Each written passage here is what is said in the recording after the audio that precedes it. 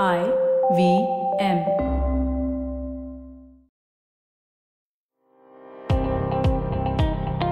Welcome to Police Chowki, a special limited series on your favorite public policy podcast, All Things Policy. This series will take you behind the khaki uniform, beyond the flashing red beacon, and into the heart of the functioning of the Indian police forces. We cast a critical eye on the role and function of the police in the Indian democracy, from the silent persistence of paperwork and meticulous investigation to risky counterterrorism efforts and policing in conflict zones. We explore the need for police reform and accountability in the system. Each episode brings you a comprehensive exploration of a unique facet of policing, illuminated by the insights of a former IPS officer who has lived the life behind the badge. So join us every Monday morning as we take you into the complex world of Police Chowki. Hello and welcome back to Police Chowki. I'm your host, Sri Krishna Upadhyaya, and my guest today on the show is Mr. Javed Ahmed. Last week on the show, we spoke about a day in the life of a cop. We discussed different actors within the police system, starting from the police constable to the DGP of a state. Today, we'll be doing something different. Today, we'll step back from the front lines and we'll take a broader look at the foundation upon which our police system has been built. So in this episode, I'll be talking to Mr. Ahmed about police laws in the country, and we'll trace the evolution of these laws from the colonial rule to the present day. And before that, a very warm welcome to you, Mr. Ahmed, on the show. Good afternoon, Sri, and thank you for the second episode. Sure. So let's start with the historical aspect of police legislation, right? So after 1857 revolt, the first war of independence, as we call it, the British established their control in the country. They needed a police system to enforce colonial laws and to maintain law and order. And this is when the Indian Penal Code was enacted, and soon the next year in 1861, they enacted a Police Act. So this Police Act gave the structure, the organization for our police forces under the control of the British back then. It also laid down how the appointments of police officers need to be done, what is the hierarchy, what are their powers, functions, and duties, and so on. However, after independence, our police forces continue to function under this particular law enacted in 1867. But from what I understand, Mr. Ahmed, the purpose of police had drastically changed after the independence, right? Earlier, it was a police force which served the masters, the Britishers. But now, in an independent, democratic India, we needed a police force which would serve the citizens, the public. But the police force continued to operate under this legislation, which had, severe centralization of power in the hands of the top hierarchy of the police. It did not have enough in terms of police accountability, and the state or the political executive had a lot of control over the police force. So in your opinion, Mr. Ahmed, I want to know from you, did this law in fact ensure that the police continue to function with a colonial baggage and found it difficult to adapt to a democratic system? Yeah, that's a very good intro that you gave. You see, you rightly said that this 1861 Police Act was enacted to create a police system which was to work for the masters, that is the colonial masters. So the intention of this Police Act of 1861 was to ensure that there was a structure that was totally in control of the colonial master, and there was no scope for any feedback or complaint mechanism for the public. That served their purpose, because their purpose obviously was to extract revenue from the people here. And it was in fact for this purpose that the whole structure was built. Let me also add that they had in 1861 created two kinds of structures. Right. One was for the three presidency towns of Calcutta, Madras, and Bombay, as they were then called, where the police was given more independence and there was some accountability. But in the hinterland, where the primary purpose of the administration was extraction of revenue and extraction of other goods from the Indian hinterland, the police was made subservient to the district magistrate, so that the district magistrate, while collecting revenue of various kinds, would have the services at hand of the police force, which was answerable to no one except to the state, that is, to the magistrate. That is how the structure was built. And unfortunately, even after independence, not much has changed as far as the legislative structure is concerned. The result is that the ethos of the police has continued to be the same as was built on around the 1861 Act. And obviously, that is an anachronism that we have to do away with at the very earliest. And of course, there were some attempts for legislative changes, which I believe came much later. Some states did enact their separate police legislations, but it actually took a former IPS officer, who I believe is from your state of UP, Mr. Prakash Singh, who went up to the Supreme Court and in a PIL got some directions on legislative reform for the police. But we'll come to that later. But I wanted to double click on what you mentioned, that, the ethos of the police has continued to remain the same. So could you elaborate on that a little bit? The ethos, when I talk about the ethos, I'm talking about the way the people in authority in the police department, and I will mention the station house officer, the SP, and the DG, who are the three people who have original powers in the police setup, the way they are held accountable, and the way they operate, and the way their functioning is structured. There is very little space given in these authorities as far as taking the public into conference is concerned. Any complaint, how it is handled. There are individual officers who definitely take public complaints very seriously. Last time we talked about how almost every SP spends an hour or 2 hours listening to public complaints and following up. But these are individual efforts. These are widespread individual efforts, I must quickly add. But the structures that needed to be created and which were proposed in the Prakash Singh judgment that you mentioned just now, those structures, these formal structures, which should be there so that the people have a larger say in the running of the police and have a larger say in complaint resolution, those structures are yet to come into existence. The result is that the common man is at the mercy of the station house officer or the SP or the DG as far as getting his complaint resolved is concerned. The ethos is the same. The ethos may change in individuals, but the ethos of the system needs to be changed. Right. And just to bring in the complete picture here, so other than, of course, your typical police forces, state also has different police units in terms of, say, reserve police or armed constabulary. And these were set up much later. I think some of them were set up even correct me if I'm wrong, but these were set up after independence, right? So how did these sort of evolve, the reserve police forces and the armed constabulary and all of those? I don't think these were set up after independence. These were set up along with the initial setting up of the police forces. The reserve forces, or the reserved armed police forces, as they are called, are not meant to, at least were not meant to be on duty on a day-to-day basis. They were there to supplement and augment the local police forces, if and as and when a situation arose. For example, if there was a big congregation for a religious purpose, or if there was an anti-dacoity operation or any such thing, then the augmentation of the police force, which was available at the Thana level, was done through these reserved forces. Unfortunately, now, because the police is so stretched for resources all the time, now the deployment of these reserve forces has become almost a routine thing. Right. And I sort of want to extrapolate this into the union level as well, because we know there are a lot of central police organizations, right? And for example, there is the CRPF, the BSF, the CISF, the NSG. We also have Railway, which has its own protection force, and so on. But to take a step back, the Constitution thinks of police as a state subject. Both police and public order are found in list 2 of Schedule 7, which means the state governments have powers to control and enact laws regarding these subject matters.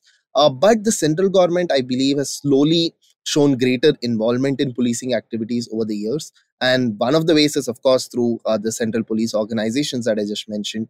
Then you also have central investigative agencies such as CBI, ED, National Investigation Agency, which was set up after the 2611 Act. And I plan to do a separate episode, in fact, on just Central Investigative Agency in the coming weeks. But I just wanted to flag this issue here. And also we have some digital initiatives like the CCTNS, which is Crime and Criminal Tracking Network and Systems, which is a central level digital policing initiative, which keeps track of all the criminals in the country, or at least seeks to keep track of them through data fed at individual police stations. So, how do all these developments fare against the constitutional provisions? Is there a spirit of cooperative federalism, like we used to say, in the functioning between the state and the central agencies, or is it the case that the central or the union forces are eating into the territory of the states here? Okay, so it is to be understood very clearly that the responsibility for policing continues to be a state subject and as provided in the Constitution. The second thing that needs to be understood very clearly is that despite all the increase in the numbers of the central forces, whether it is the CRP or the BSF or any other, the original responsibility and jurisdiction and authority continues to be that of the local police. For example, if something is to happen in Bangalore or Bengaluru, the primary and original responsibility will be that of the Commissioner of Police of Bengaluru. He may be assisted on his request, and I underline this point, on his request, by forces from the CRPF or from the BSF or any other. But not only does he continue to have the authority and the decision making, but it is only on his request that others will come in.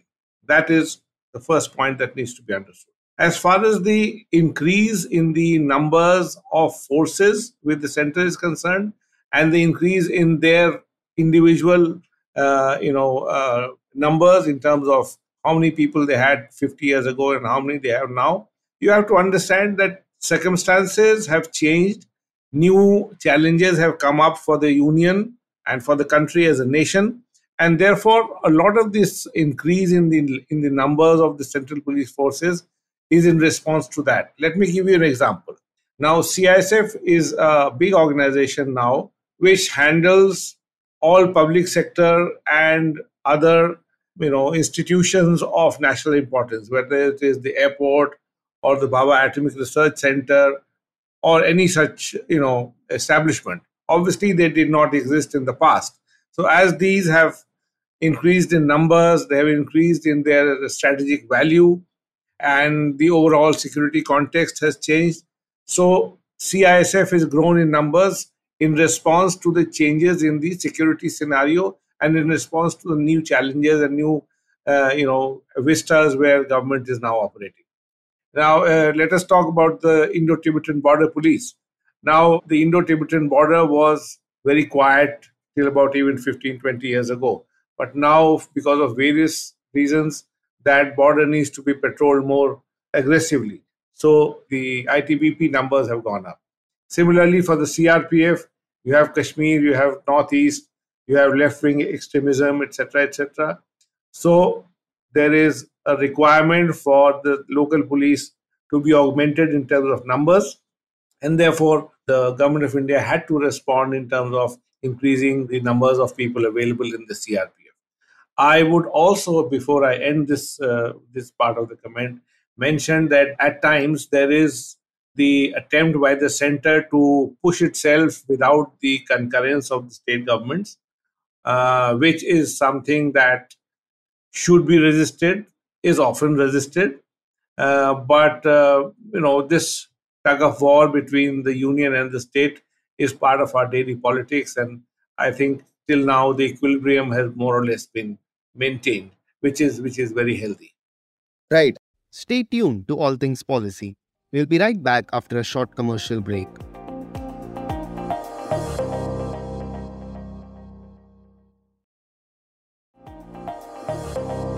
You spoke about, I think, in security situations, for example, the intervention by CRPF in central India during the left-wing extremism, which continues till date, or say the ITBP or BSF.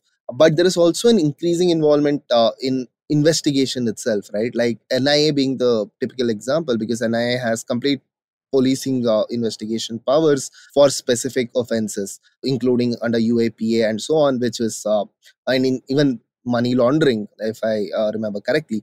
So there has also been an increase in investigative functions, which is being carried out by the union agencies. You are right. The NIA, as you know, and you mentioned, was set up after the Mumbai attacks. And the intention was that there would be a centralized agency that would look at all terror cases and cases that affect national security. Unfortunately, the NIA has now started treading into areas which can cause some controversy, some heartburn at the state level. And resistance to that has not been as strong as one would expect. But I suppose a stage will come when the state governments, especially if they are from different political hues, they may start pushing back. The pushback has started in the case of the Central Bureau of Investigation, for example. There are many states that have withdrawn their consent to the Central Bureau of Investigation to operate in their state. They say that we will not give you an omnibus power to operate in our state. You will have to come on a case-to-case basis. This happened because it was felt by those state governments that the CBI was unnecessarily poking its nose into the affairs which are within the jurisdiction of the state police. I mentioned to you earlier that the jurisdiction of the state police is primary and original, and that can never be diluted. So what has happened in the case of CBI has happened because the CBI tried to tread where they could have avoided. If the NIA were to continue to tread into those troubled waters, then maybe there will be a pushback there also. Yeah, thank you for that. Just a small correction. So the Enforcement Directorate looks at offences under the Money Laundering Act, and it is not the NIA. But in any case, moving on, so let's talk about the Prakash Singh judgment. And I want to go into some detail on the recommendations given by the Supreme Court in this judgment. This came out in 2006, and this had some amount of positive impact in the functioning of police forces, and especially in terms of some legislative reforms which were much needed. So I want to go over each of the recommendations. There were 7 in total, and I'll club a few of them which are similar in nature and ask you about, what prompted this kind of a recommendation, and what is the implementation, how do we fare, and, has the purpose been achieved or not. So the Supreme Court suggested that every state should set up something called the State Security Commission, which is essentially a broader organization or a commission which is going to direct broader policy for the police forces. And this was to ensure that there is no unwarranted influence on the police or pressure on the police from political executive. At the same time, they also directed setting up a National Security Commission, which will do similar functions at the union level for looking after the central police organizations. So what has happened with this, Mr. Ahmed? What is the status, and has this managed to change things on the ground? I'll go back to what happened subsequent to the Prakash Singh judgment. Mr. Prakash Singh himself filed a petition in the Supreme Court saying that many state governments have not implemented the recommendations of the Supreme Court in the matter. So the Supreme Court set up another commission to find out why the states are not agreeing to make the necessary changes as per the orders of the Supreme Court. And the report of Justice Malimath, if I remember correctly, or is it Justice Thomas, one of these, he met almost all the chief ministers of the states of India, and he put up a report. And he very succinctly mentions in that one chief minister told him that if I don't have control over the police, then what is the point of being chief minister? So that more or less sums up the views of the political executive on changing the status quo as far as the police is concerned. When this matter was taken up and it was placed before the Supreme Court, the then Chief Justice of India said, what more can we do? There's a sense of helplessness.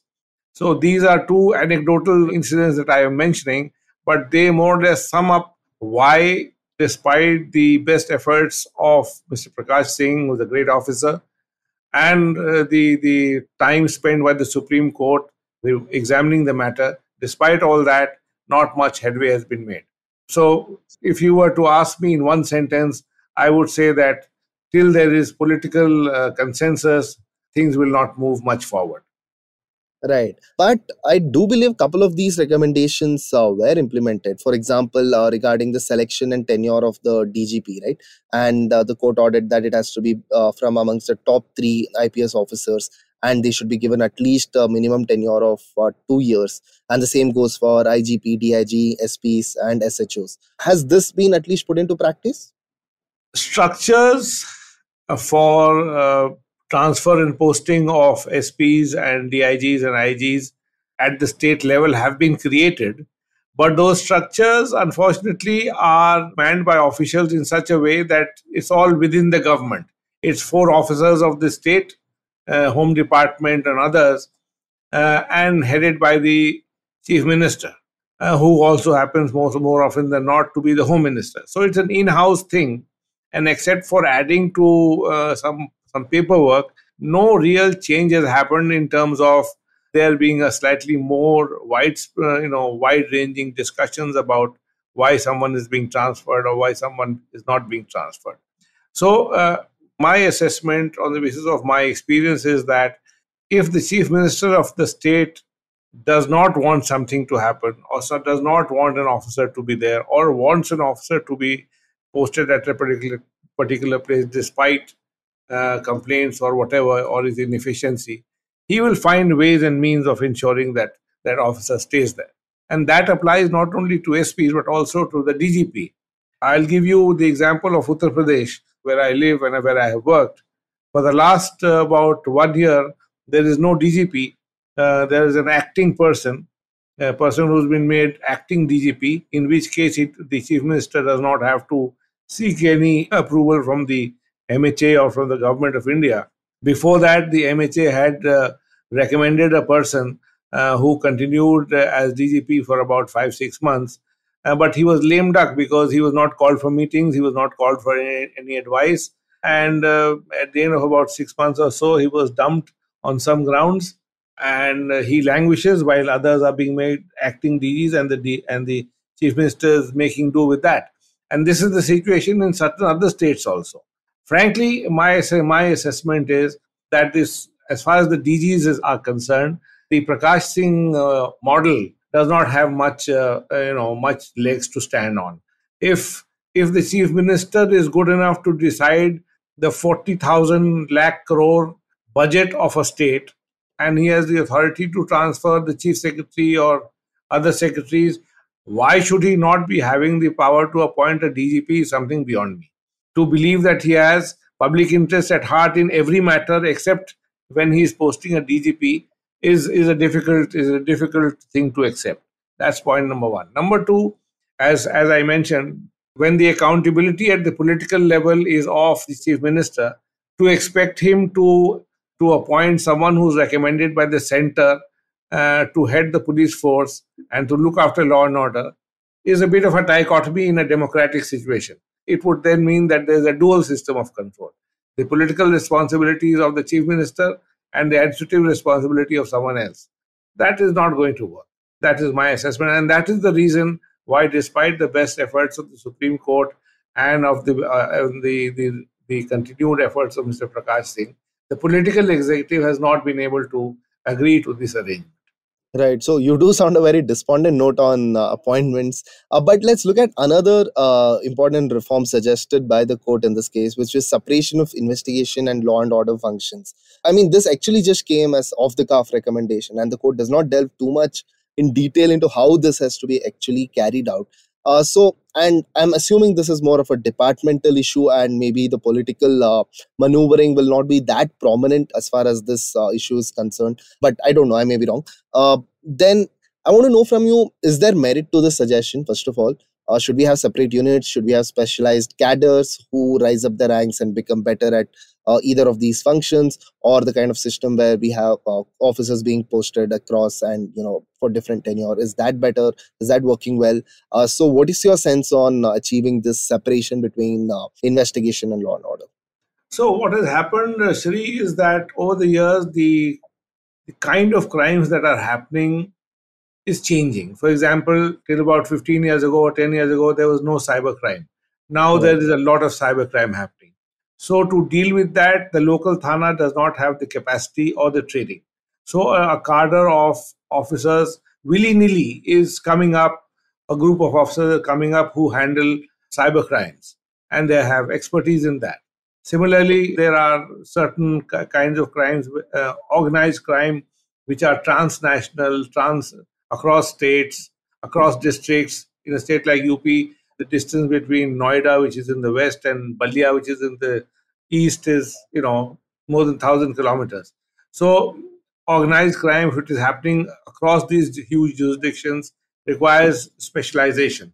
So, there are units within the state that handle that kind of organized crime, extortion, and that kind of thing. So, willy nilly, because of the change in the nature of the crime, specialized crime investigation units have come up. That is one part of it. The other part is that at the station house level, at the Thana level, the only impediment to that is the availability of manpower. In theory, every police officer, every senior police officer believes that there should be, or not every, but most police officers believe that there should be a separation.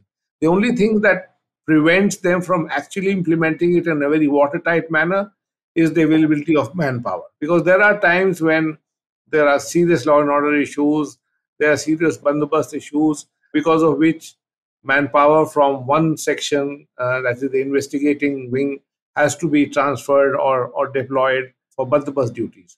But I think broadly, I think across the states of the country, specialized units for investigation of serious crimes have developed, and I think this process is ongoing. Right. So these have come up organically, you mean, like with over time, like few officers decided to pick up a case and they got better after doing this again over some more time. Yes, correct. Right. So, from what I understand, at least, what is stopping the police from achieving this sort of functional efficiency by separating these two police functions is basically state capacity, right? And that's something which is lacking across the board in our country. And state capacity is an issue which we will come back to. But there was one other very significant sort of reformatory step suggested by the court in Prakash Singh, which is setting up of police complaint authorities, right, at both district and the state level.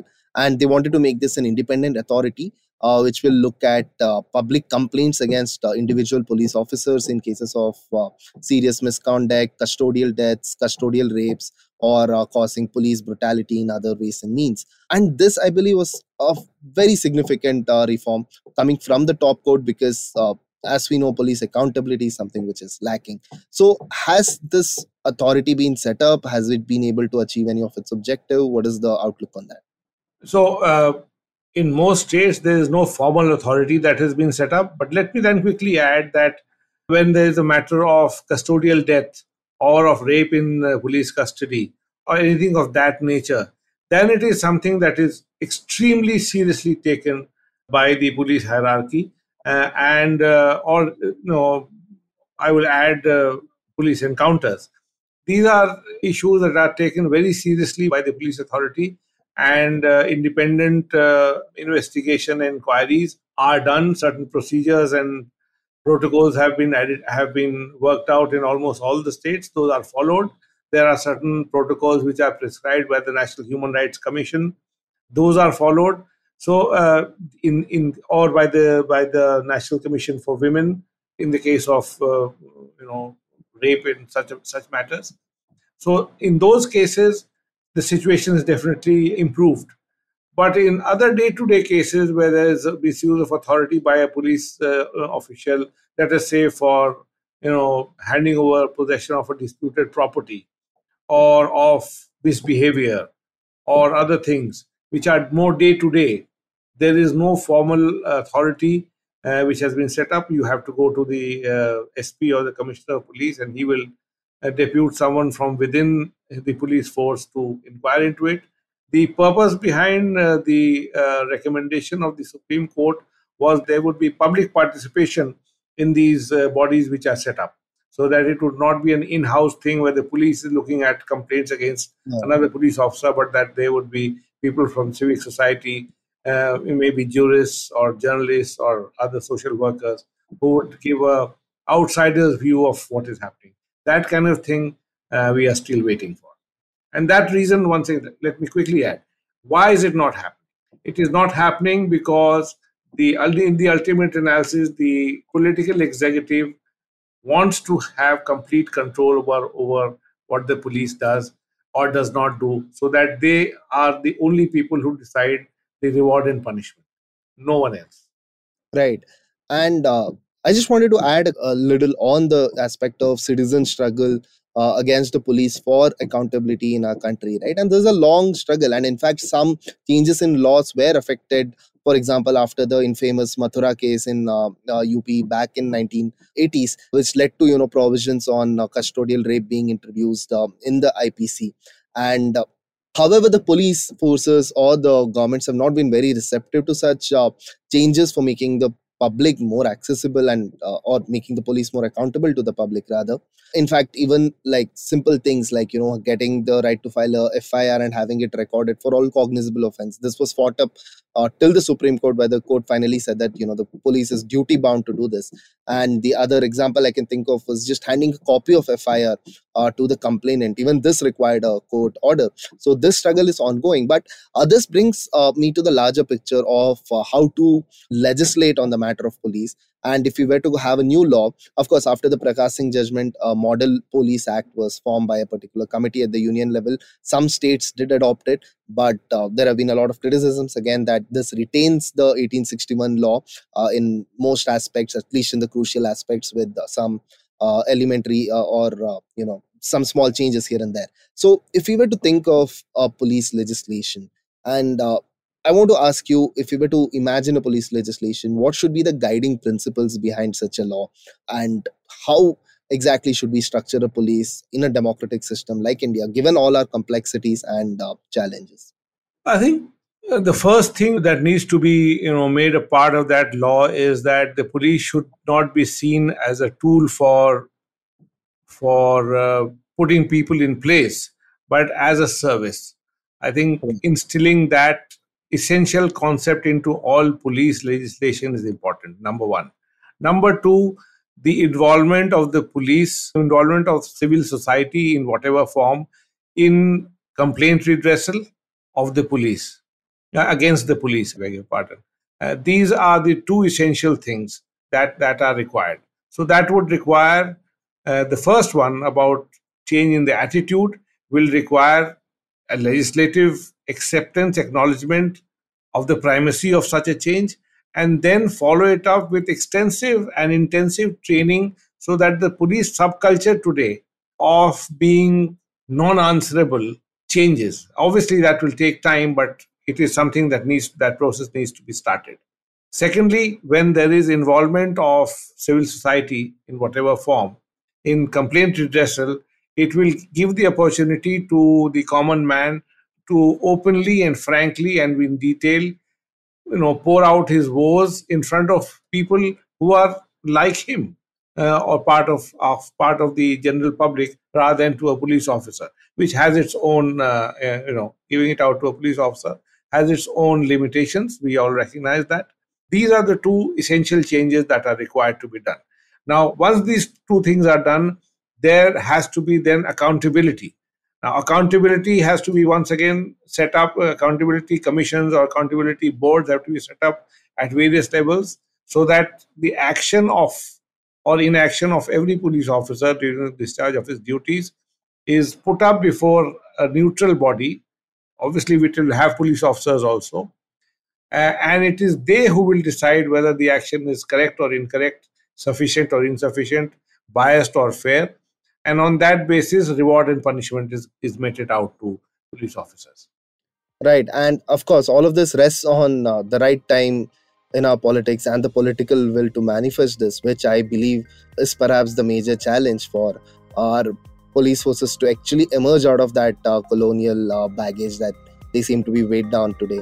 But thank you so much for joining me on this discussion, Mr. Amit, and looking forward to many more on Police Chowki. Absolutely. Thank you very much. If you liked our show, don't forget to check out other interesting podcasts on the IVM network. You can tune into them on the IVM Podcast app, ivmpodcast.com, or wherever you listen to your podcasts. You can also follow IVM on social media. The handle is @IVM Podcasts on Twitter, Facebook, and Instagram. And hey, if you'd like to dive into Takshashila's research on technology, strategy, and economic affairs, check us out at our Twitter handle @TakshashilaINST, or our website takshashila.org.in.